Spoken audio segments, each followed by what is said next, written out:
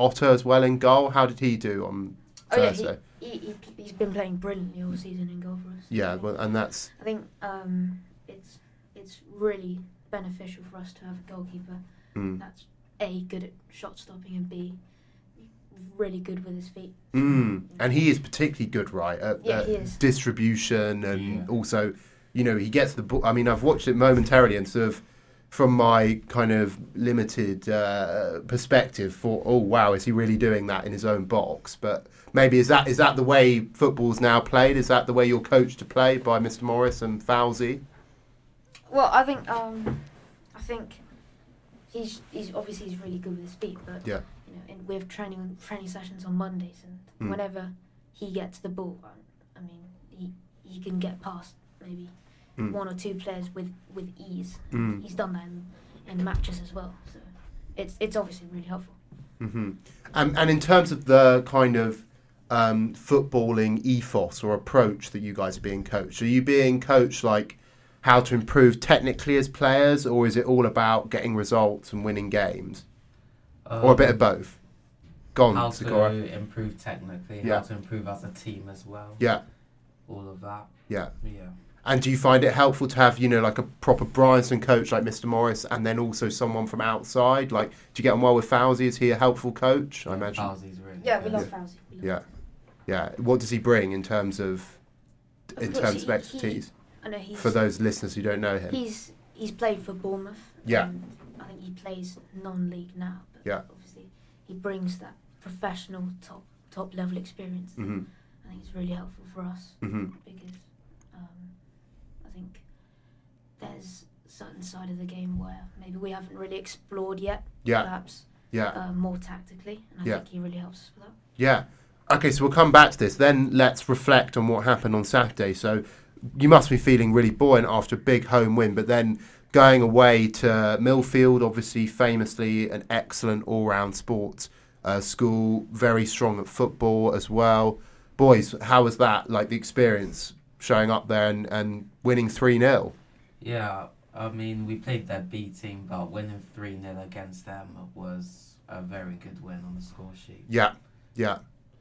Go on, what was so good about it, Sakura? I mean, it is Millfield. They are very good at sports. So I think most of the boys, we didn't really think we would win, but going on and playing very well and winning was very good for us. Yeah, and we should just clarify for our listeners, I mean, playing Millfield B team is not like sort of playing Sherborne B team. This is like Millfield's A team play. Probably, well, Mr. Morris, correct me if I'm wrong, but I imagine they play some academy teams. Yeah, so Millfield's A team do play against academies, play against Bristol City, Brentford, people like that, and then their B team playing against every other sort of top private schools A teams. Yeah. So and they have beaten nearly every other one they've played this season. So I know they beat Sherborne's A 7-1. Okay. So that's what puts it into perspective what the boys did on Saturday. Okay, and before I get them to blow their own trumpets, what was your highlight, or what were you most happy about as the coach on Saturday? I think if you take the scoreline out of it, like if you just watch the game, we completely dominated them. If we'd have had statistics made from the game, the possession stats would have been hugely in our favour. All the football was played sort of in Millfield's half. Whenever they had the ball, we won it back really quickly, and we didn't panic on the ball, and just completely out-footballed them, and just played some really, really nice football. And again, like the boys have said there, that we're not like a physical, brutal side. We do play really, really good football, and they just completely outclass Millfield. And I mean, if you look at you guys' results recently, I mean, you've had 3 massive wins. I mean, to beat Sherborne, Winchester and Millfield all in a row, it's a great run of results, right? Yeah, absolutely. I sort of couldn't be proud of them, having taken them over sort of about a month ago now. It's been a great journey with them. So yeah, it's been really impressive to go sort of those results back to back. Hopefully finish the season off well against Blandford School next week. Yeah. And boys, so who got on the score sheet? Zakora, do you want to have a little chat about some goals, maybe? Yeah, it was 3-0 in the match. I scored a hat-trick in that. Oh, there we go. Yeah, I think... Were they tap-ins, Louis? Oh, absolutely not.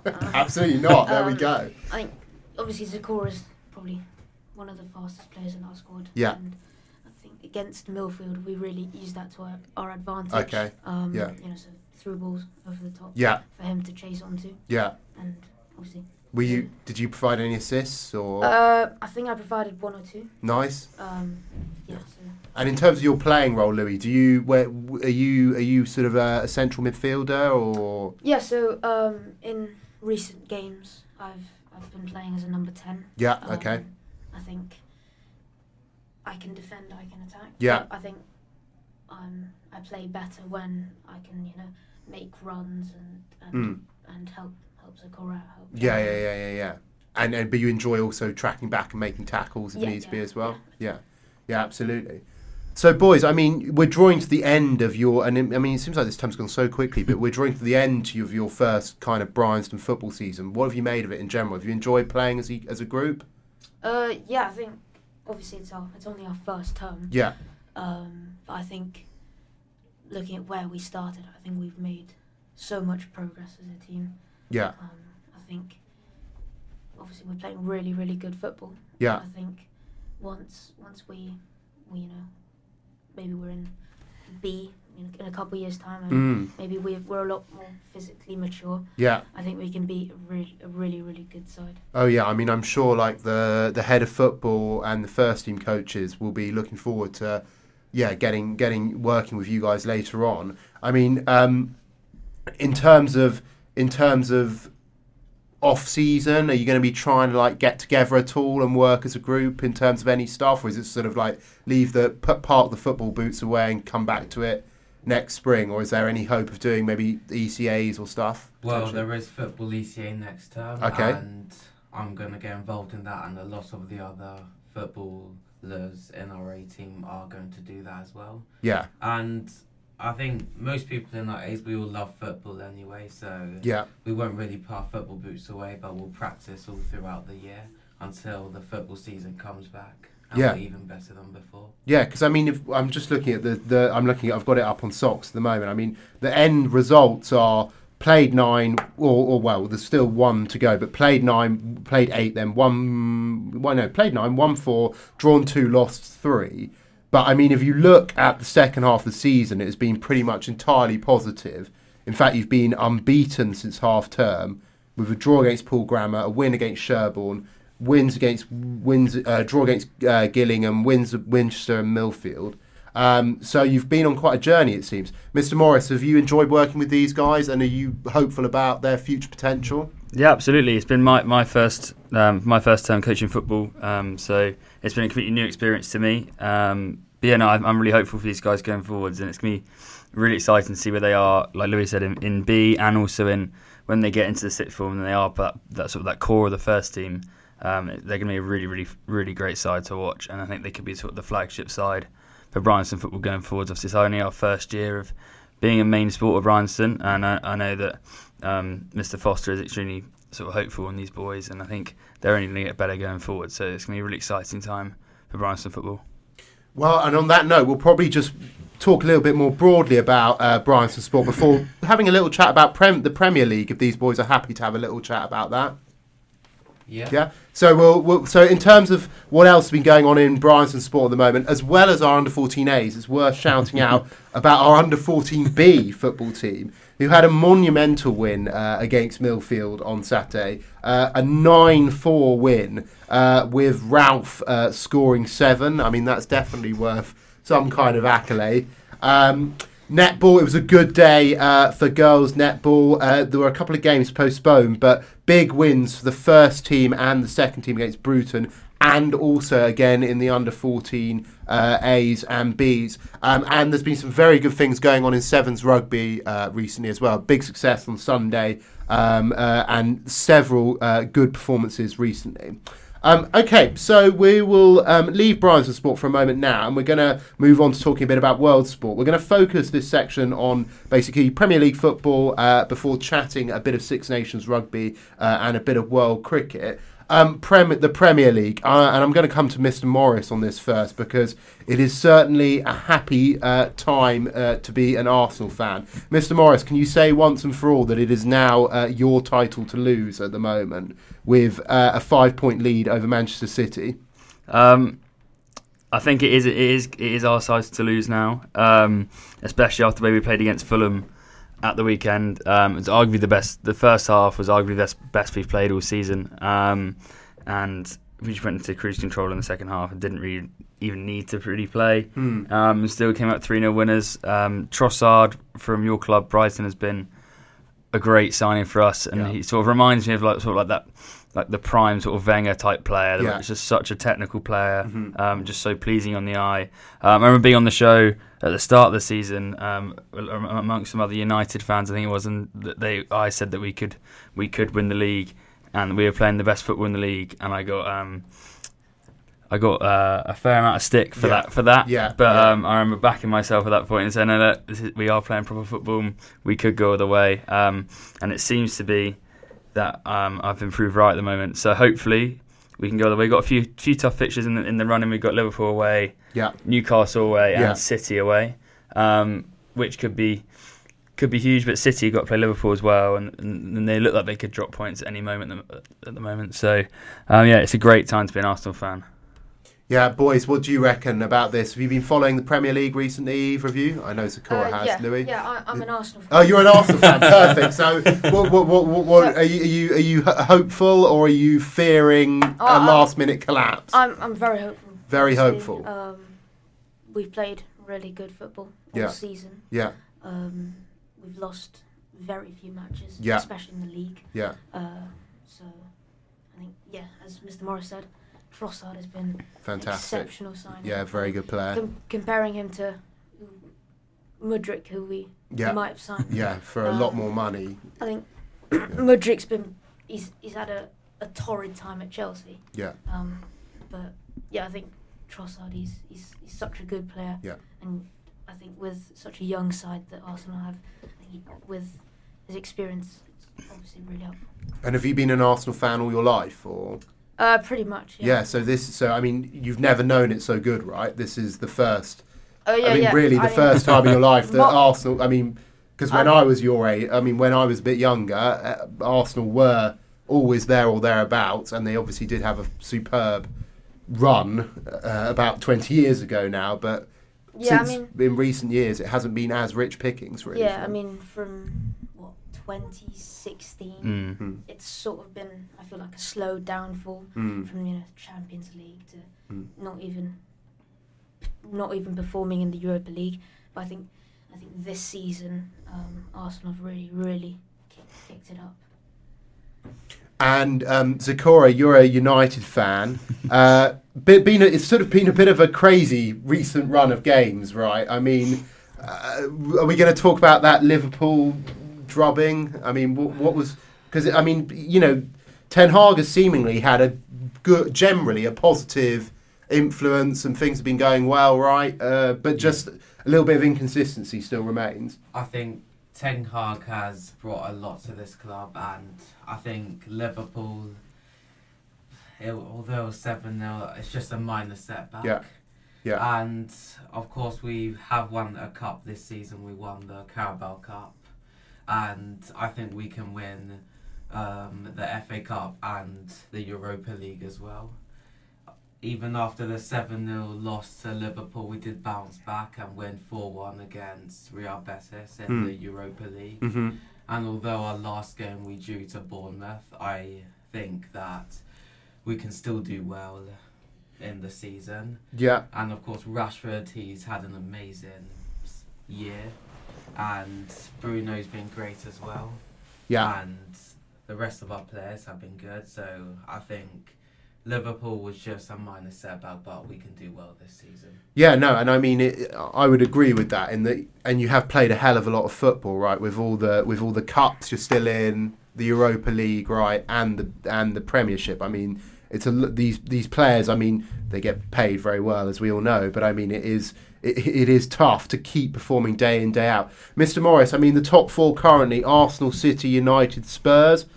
Could you see it remaining like that, or are you envisaging a change up there? Could you see maybe Newcastle or Liverpool sneaking in? Maybe even the Seagulls currently hits lurking in 7. I mean, Brighton do have, I think it's 3 games in hand on 4th place. Yeah, we do. At the moment, and they are 9 points behind. So obviously, if they win all 3, then they will leapfrog Spurs. And I can't see Spurs finishing in the top 4 at the moment. Yeah. They're just so inconsistent and play horrible football. So I think it'll be spoken like a true gunner. I think it will be either Newcastle or Liverpool that finish 4th. I think Liverpool will. I just can't see them not clinching 4th over Newcastle. I think it's a season too early for Newcastle, and I think the Europa League would be a great step for Newcastle. I'd love to see Brighton get in the Europa League as well. Obviously, at the expense of Spurs, that would be lovely. But I think Brighton may get into the Conference League, and I think Spurs and Newcastle will go into the Europa League. Yeah, well, an interesting take there, and I probably agree. Let's look down the bottom of the table, gentlemen. So currently, it's very close down there. Basically, we've got probably from Crystal Palace in 12th on 27 points to Southampton on 22 points, bottom of the table. Currently, our bottom 3 are Bournemouth, Leeds, and Southampton. Although Bournemouth have had a couple of big results recently, as have Leeds and Southampton. I mean, Mr. Morris, who are you calling at the moment as shoo-ins for relegation, or could it be any of those teams in the bottom half of the table? Really, I think it's going to be one of the best relegation races in recent history. With, as I say, from 12th downwards, anyone can go down. Really, as someone born and bred in Dorset, it wouldn't be nice to see Bournemouth go down, but I do think Bournemouth will go down. I think it's Southampton's time as well. I think they've been in the league a long time, and in my lifetime anyway, they've been all the way down to League One in my lifetime. So I think it's time for Saints to go. And I've had a hunch on Wolves all season. I don't think they score enough goals. Leeds, Ellen Road's a horrible place to go, and lots of teams tend to struggle at Ellen Road. So I think Leeds will just stay up. But I think it'll be Bournemouth, Southampton, and Wolves that end up going down. Yeah, I saw that because Leeds played Brighton on the weekend, and I saw that Patrick Bamford's goal that he scored, there was something like the first goal he scored. Yeah, if he can stay fit, he's huge for Leeds. But I mean, so without him, they're really going to struggle. One team I would put in there, I mean, West Ham, they must be, David Moyes. They're the classic too good to go down, aren't they? They're too good, they're way too good to go down. But I mean, they just, this season, they just have not got going at all. David Moyes seems to really be on his last legs as a manager there. Boys, have you been following the relegation battle recently, or have you been looking mostly up the top of the table? Well, obviously, as an Arsenal fan, nowhere to look above. There's only a certain place where you can look. But I have been, looking at the table, watching match of the day. Do you have any picks as potential teams you probably like? You probably don't feel like you need to see in the Premier League anymore. Yeah, as Mr. Morris said, I think Bournemouth will go down. Okay. I just don't think that they've got. There'll be some coaches at Bryanston who'll be pretty sad about that. But obviously they've got a really good coach. Yeah. I think his name's O'Neill. Yeah, Gary O'Neill. But I just don't think that they have enough players of that star quality to play in the Premier League. Mm-hmm. I think Southampton will go down as well. Yeah. But I have a feeling that Leeds might go down. Yeah. I mean, Bamford, their star striker, he hasn't really been performing for the past almost 2 years, really. And I think there's a good chance that's going to stay the same. And I think if he doesn't step up big time for Leeds, they're going to be in big trouble. Yeah. Yeah. I'm going to come to Zakora for the final word on football. Zakora, as a fairly neutral person here in terms of you're not you don't have an Arsenal bias. Who are you seeing who's going to win the Premier League? Who are you backing to win the Premier League from here?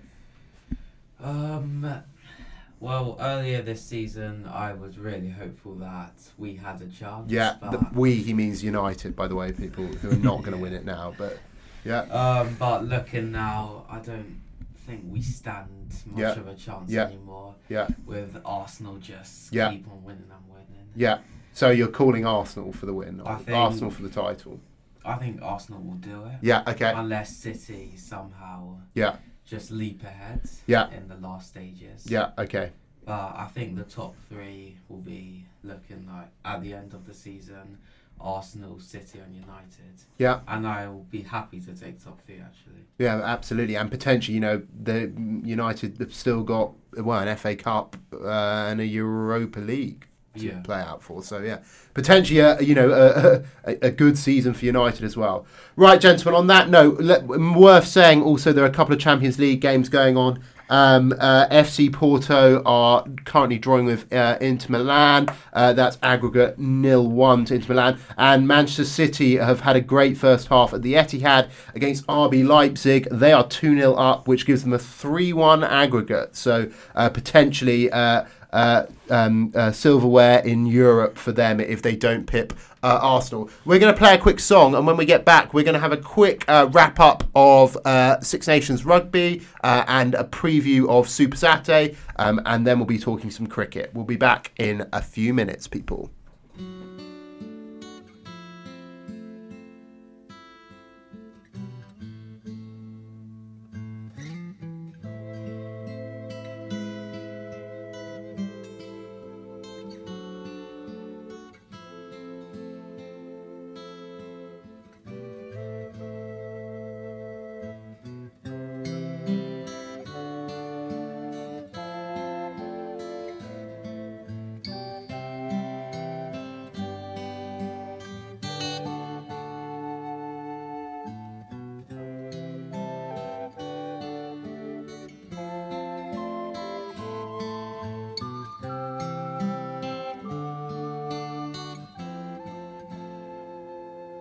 There's a lady who's sure all that glitters is gold, and she's buying a stairway to heaven. When she gets there, she knows if the stores are all closed, with a word she can get what she came for.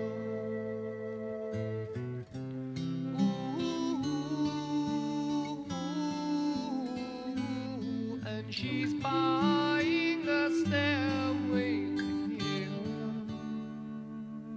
There's a sign on the wall, but she wants to be sure, 'cause sometimes words have two meanings.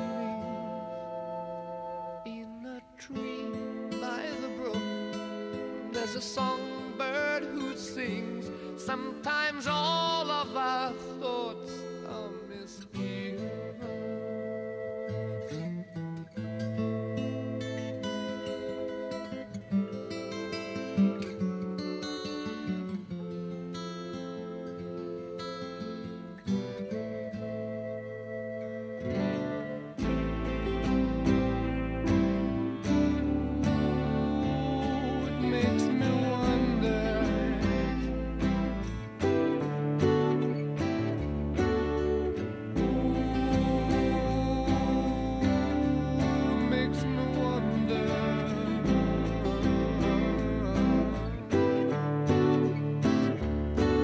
A feeling I get when I look to the west, and my spirit is crying for leaving.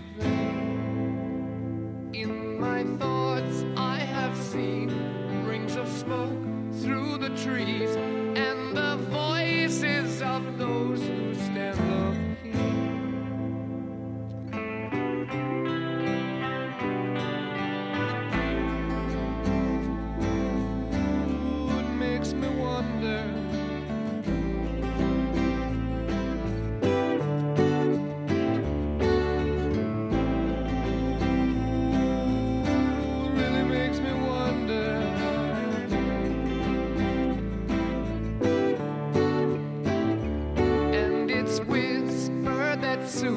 If we all call the tune, then the piper will lead us to reason, and a new day will dawn for those who stand long, and the forests will echo with laughter.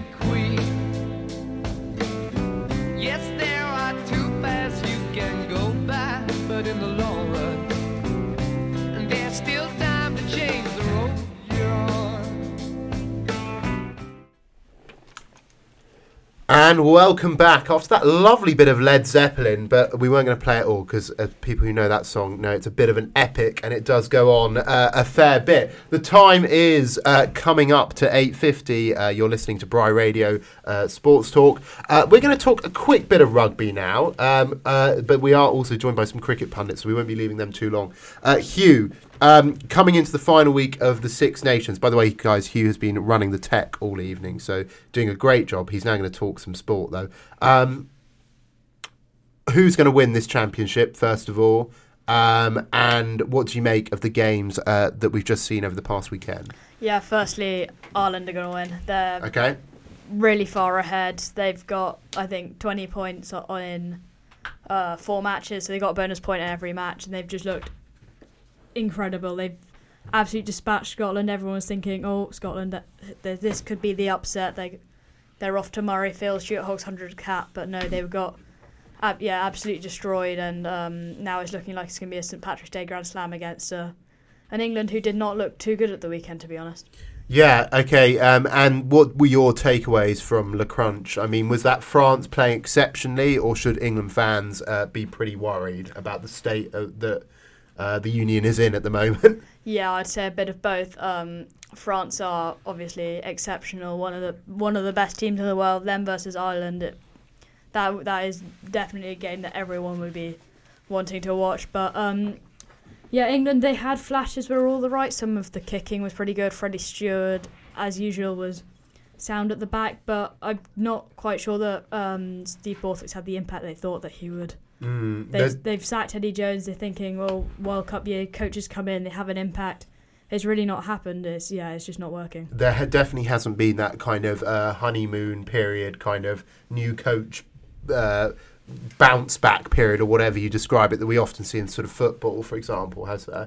Yeah, and that happened with Eddie Jones as well. They had a year and a half unbeaten when Eddie Jones came in after. Yeah, he won the Grand Slam straight away. After the Torre 2015 World Cup, but what he was doing in theory is getting there. First week he got the line out sorted, then he got the scrum sorted, and then you were sort of thinking of the defence, the attack, the kicking, he's getting there.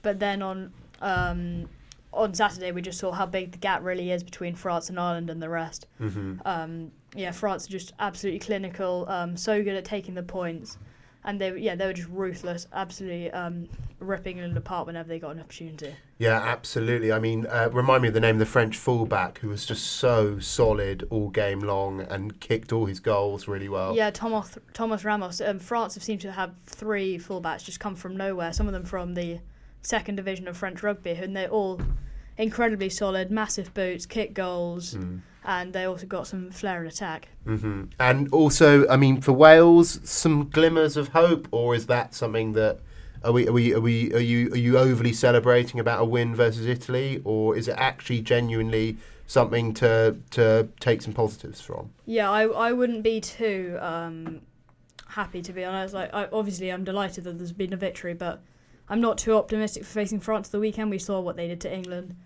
and you probably got to expect the same. It was a lot better. The attack has some shape. The defence was slightly more structured. Italy were missing some players, but to hold out an attack managed by Paolo Garbisi is really quite impressive. Rhys Webb really ran the show, but then that was also against Italy, and you'd expect someone like Kieran Hardy to do the same thing, or Thomas Williams, who's the best scrum half in 9. He could do an exceptional job, but the game plan's not suited for him, and I would say that if Owen Williams is going to be the man at 10, play a 9 who'll suit him and build the team around him. Mm-hmm.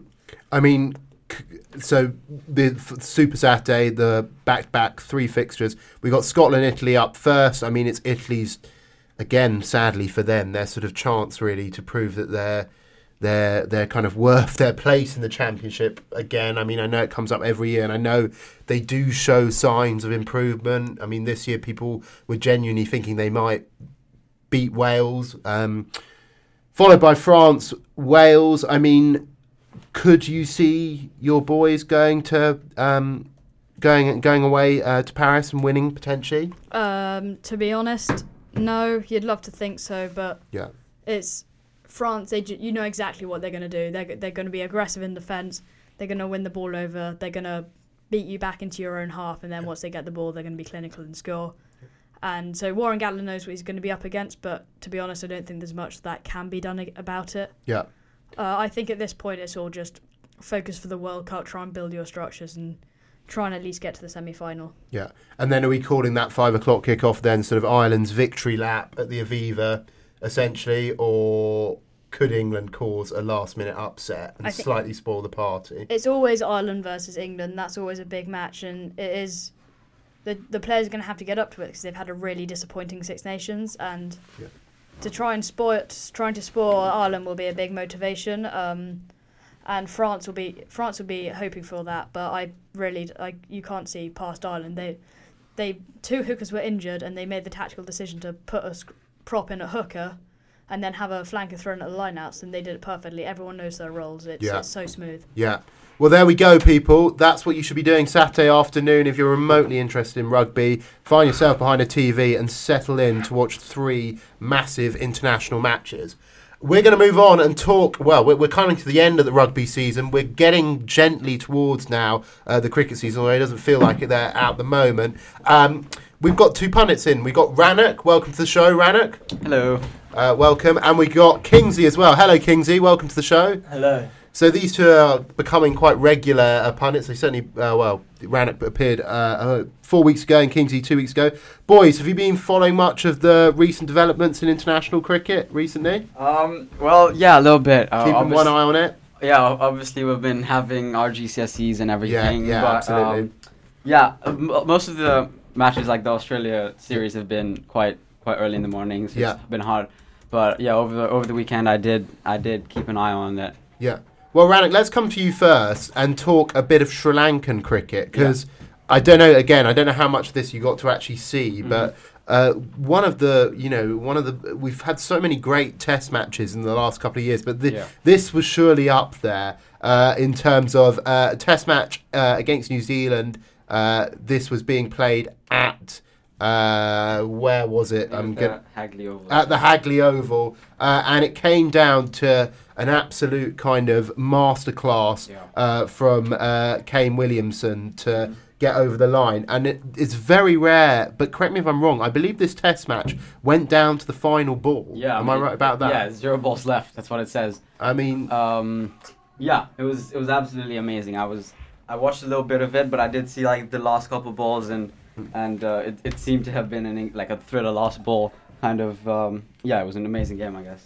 Yeah, and I mean, yes, ultimately a New Zealand win, but actually for this current Sri Lankan test side to go away in some of the most hostile conditions, right, and really, really compete, you must be quite happy as a Sri Lankan fan. Yeah, definitely. A lot of positives to take from that. Yeah. I mean, to play against a cricketing nation like New Zealand and to get that close tells something about the improvement that we've made with like the new changes in personnel in the cricket team as well.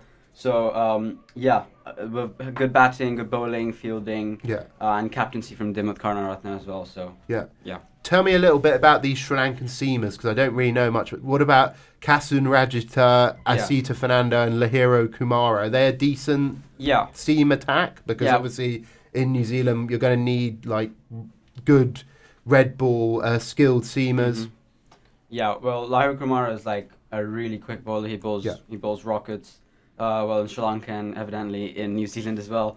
But so is Kasun Rajita. They've all been there for a while, and I guess the selection was based off the fact that they've had a lot of experience playing with the national team. So, yeah. Yeah. And I guess on the batting front, it's great to see some of your bigger guns like Kusal Mendis, Angelo Matthews, Chandamar and Dhananjaya De Silva step up and show they're not necessarily regarded as absolute greats of the Sri Lankan game in terms of the era that preceded them, but they're on their day they're a good batting unit, right? Yeah, definitely. I mean, it shows on the scorecard, and it's nice to see a player like Angelo Matthews come back and score 100 occasionally. I mean, he usually does that, but it's nice to see his name up there as well. Yeah, I mean, the England fans know he's a phenomenal player because he's scored plenty of big runs in England as well in the past. So there's another test match in that series coming up over the weekend. Yep. I mean, are you quietly hopeful that maybe maybe Sri Lanka might be able to squeeze a result and even it up? Yeah, definitely. I mean, we don't have a chance at the World Test Championship final anymore because India squeezed through. Yeah. But, yeah, I mean, Test cricket's always something to play for, so definitely looking forward to it. Yeah, absolutely. Kingsley, did you watch any of this game? Did you keep an eye on it at all? A little bit. I wasn't hugely involved in it. But okay. I did enjoy the Kane Williamson. Have you watched much of Kane Williamson's batting over the years? Yeah, a fair bit. I mean, I don't know about you guys, but I just think, and Hugh, you can come in on this. Like, I mean, he's not. I don't. For some reason, in my mind, I don't quite put him in the same bracket as Steve Smith and Virat Kohli. Yeah. But I mean, he's day. He's such a good player. He's quite consistent on his big performances. Yeah. He just goes around quietly averaging 40 plus in every format. He's not got the flash, or I think New Zealand is it's a big cricket nation, but you don't get the media attention that you do if you're in the big three. So like Virat Kohli he's such a big player, and you kind of feel Babar Azam is sort of in the big four of batsmen, but Kane Williamson, you really can't argue. He's been the best batter in the world at times, and he's just always scoring hundreds. Yeah, another one who stepped up for them was Daryl Mitchell, who's kind of a very solid all-format player. Have you seen much of him? Yeah, he bowls as well. Bowls little seamers as well, so a good player, really good fielder as well. So a classic kind of New Zealand Kiwi cricketer, really, like three-dimensional son. I think he's the son of a rugby player as well. Former England defence coach. Yeah, exactly. Okay, other test action around the world. The big series really has been the series between India and Australia, which India have won 2-1. But I think generally regarded as a pretty, despite some ups and downs, that was a pretty solid performance by Australia to get something out of that. Boys, have either of you been watching much of this one? Yeah, I was really impressed by Australia, posting a score of 480 on a wicket where they got absolutely hammered. Yeah. For the first. Yeah, absolutely. And then to pull out 480 with Usman Khawaja 180 and then Cam Green with 114. Yeah, and I mean, boys, I guess do we reckon this could be the kind of real awakening of Cam Green being that kind of superstar test all-rounder? I think we all back him to be, really. He's growing into himself. I think Cam Green he's a really class player. He's a sound fourth seamer option. He's got the potential of a young Ben Stokes, but you kind of feel he's sort of matured a bit younger. Ben Stokes sort of took until his incident in 2017 to really become the player that he can bat like he knows that he could. But Cam Green is really looking to become one of Australia's greats.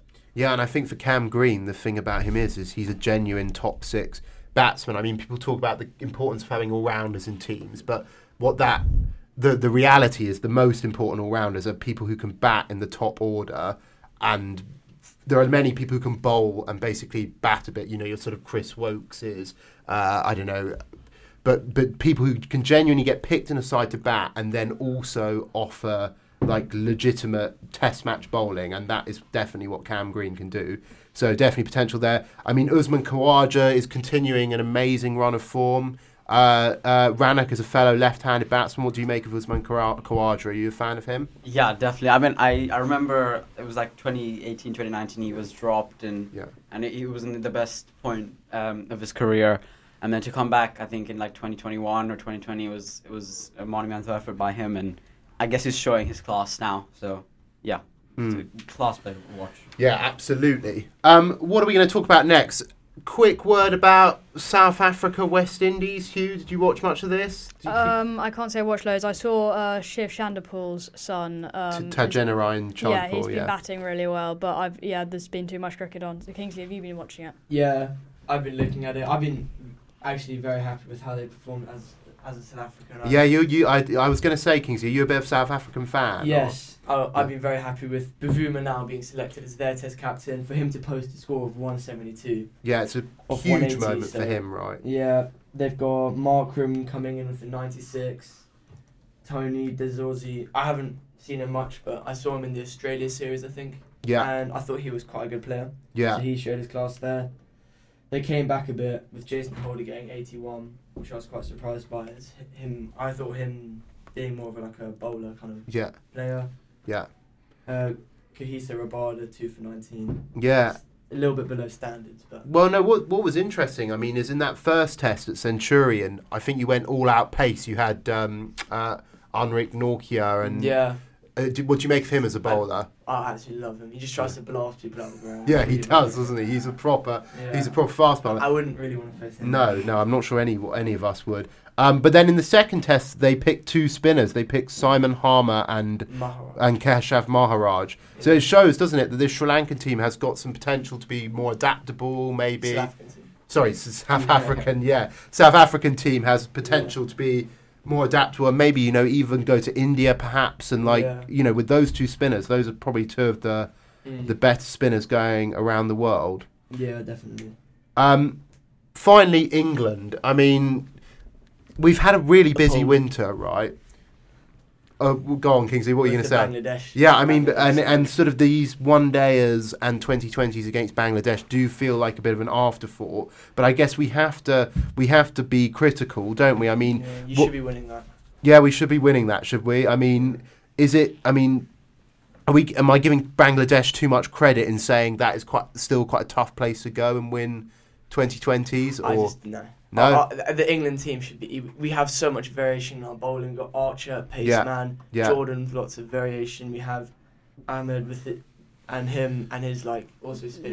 Leg spin, yeah. Leg spin, yeah. We've got Butler, Duckett, Milan, Salt. We just the top 5 batsmen and our top 4 bowlers shouldn't be giving away that many runs. I think Dr. Pullen, you sort of pointed out the issue. It's an afterthought, and there's been a lot of criticism that England are kind of treating lots of these bilateral series as sort of we'll just take some players out like this. This is in no way England's best 2020 side. It just shows there is probably too much cricket going on in the world, and England should be treating series with respect. Like a few years ago, when Owen Morgan was in charge at the start and they were trying to start their white ball dynasty, all the best players would be playing in every series, and I understand players need to have a rest, but England really shouldn't be treating series like this as an experiment. They need to be going places to win because that's what people want to watch. They should have got someone like Mark Wood, I think, in as well, especially in a place like that where it doesn't offer a lot. Yeah, beat them with pace through the air, absolutely. Yeah. Bangladesh. I mean, you look through their side. It's got some good players in there. Obviously, Shakib Al Hasan has been around for ages now. Is a great all-rounder. But you are right, Kingsley, in that on paper, none of these guys are getting the massive IPL deals that those England boys. Sam Curran, especially. Yeah, that those England boys will be getting. Is there a 2020 World Cup this year, or it's the 50 over World Cup. 50 over World Cup. Yeah. Should we just have just to finish off, boys? Should we just have one think about that? I mean, can we look past England for that? Is it in India or in India? So it'll be in India, Australia. You think it'll be an India-Australia final? The conditions will be too foreign for England, I think. Really? Yeah. That's interesting. Rannoch, what's your take on it? Well, I mean, I support Sri Lanka. Yeah, so go on. I mean, the conditions aren't a lot different. It is a subcontinent after all. But, I mean, you can't ever look past India. You can't even look past England. I mean, they have, when it comes to the World Cup, they take it seriously. And I'm sure they'll pull something out.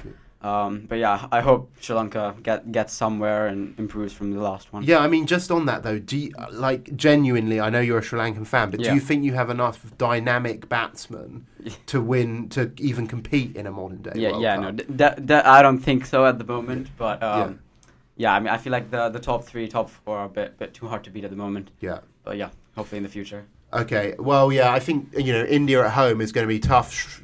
South Africa. They don't have a great World Cup record. They have a very good record of getting to semi-finals and stuff. Kingsley, do you have any? I think because obviously last World Cup, I think our team was a bit confused in how we played. Okay. I watched a lot of the games and tried to use the short ball ploy. Got smashed. But I think with this time we have Norkia also who bowls absolutely like rockets, coming down with Rabada, two of probably some of the best bowlers, fastest bowlers in the world. You got Maharaj, obviously. And Shamsi, I guess. Shamsi, on the day, like in England, I think the last T20 series or ODI series, he picked up like 4 wickets along the way, a few of those. And then we got Quinton de Kock, who's a bit out of form, but he can pick that up his day quickly. is phenomenal. Van der Dussen. Van der Dussen is quite old school, but he's averaging 70 in ODIs. I think South Africa really do have a chance. Markram as well. Yeah. I think this is South Africa's best chance in quite a while because David Miller. They have the spinners, they have the dynamic batsmen who've been to the IPL. I think that South Africa, this is probably the one for them. Yeah. Hugh, who are you backing to win that World Cup? India at home, they've got the support behind them, so you'd probably have to go for them. But it'd be great to see Pakistan get quite good, especially in India. Pakistan-India final would be incredible, but I'm also backing South Africa. But I don't think this is the one for England. All right, gentlemen, and on that note, we'll probably call it there. Thank you so much for joining us. Thank you, Rannoch, and thank you, Kingsley. Thank you, Hugh, for pushing the buttons all evening. That brings our show to an end. Guys, when we're back in the summer, it's going to be the cricket season, so we're going to be talking even more cricket on this show. I'm going to get even more complaints than I do at the moment. But it's been a pleasure. I hope you've enjoyed listening to us. In the meantime, keep watching. What do I want to say? Keep watching, playing, and most importantly, talking sport. That's all for now. I'll be back in a month or so's time. Have a good evening and goodbye.